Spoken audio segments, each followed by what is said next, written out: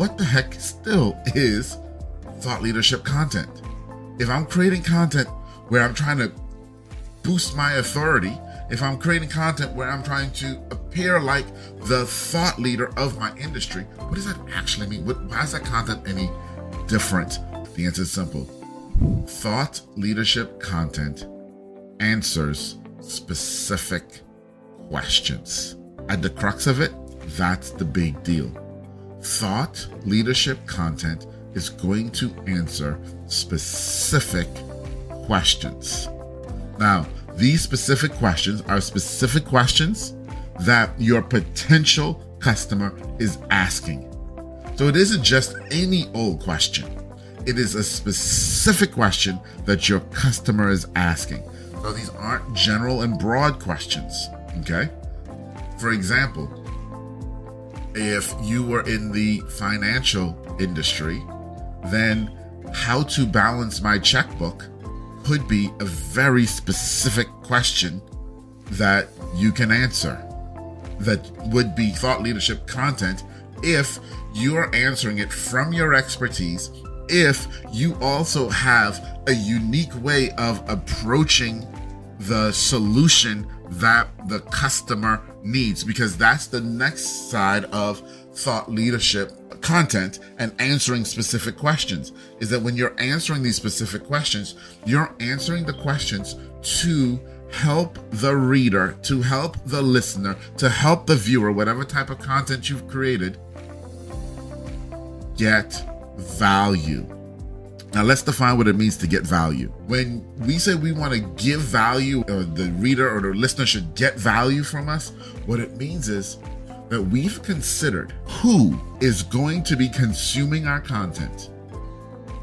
We've considered what they know, what they believe about the topic that we are talking about before we start producing the content. And so we think about that and we say, okay, where are they before they consume this content? Where are they before they read or listen or watch this content? What do they believe? What do they know about this topic before they start? And then we consider where we want to take them. We want to consider what's the goal? What's the win, as I like to call it?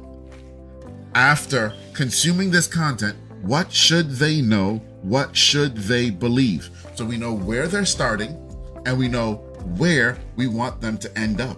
We know where they're starting and where we want them to end up. And once we know the start and the end, then the next question that we have to ask, my friends, is how do we get them from point A to point B? What are the steps that they need to go through? What are the things that they need to consider in order to go from point A to point B? Now, this is where, if I'm going to be honest with you, which I always am, this is where most of us struggle. Because most of us have been doing what we're doing for 5, 10, 15, 20, 25 years.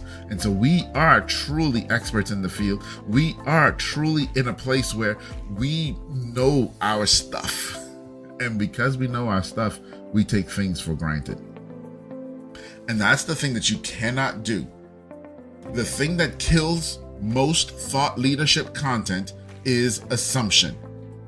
So even if you define this is where my reader or listener or watcher is before, and this is where I want them to get to, and then you start to think about the steps in between, we make assumptions about what we think those steps need to be in terms of how much information we need to communicate, because we don't realize how little our customers actually know.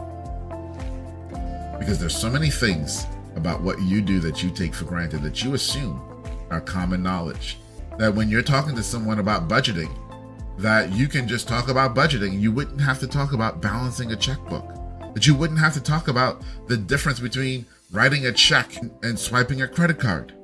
You don't consider that those little things are things that your customer are probably misinformed about or have very little information on and very little understanding.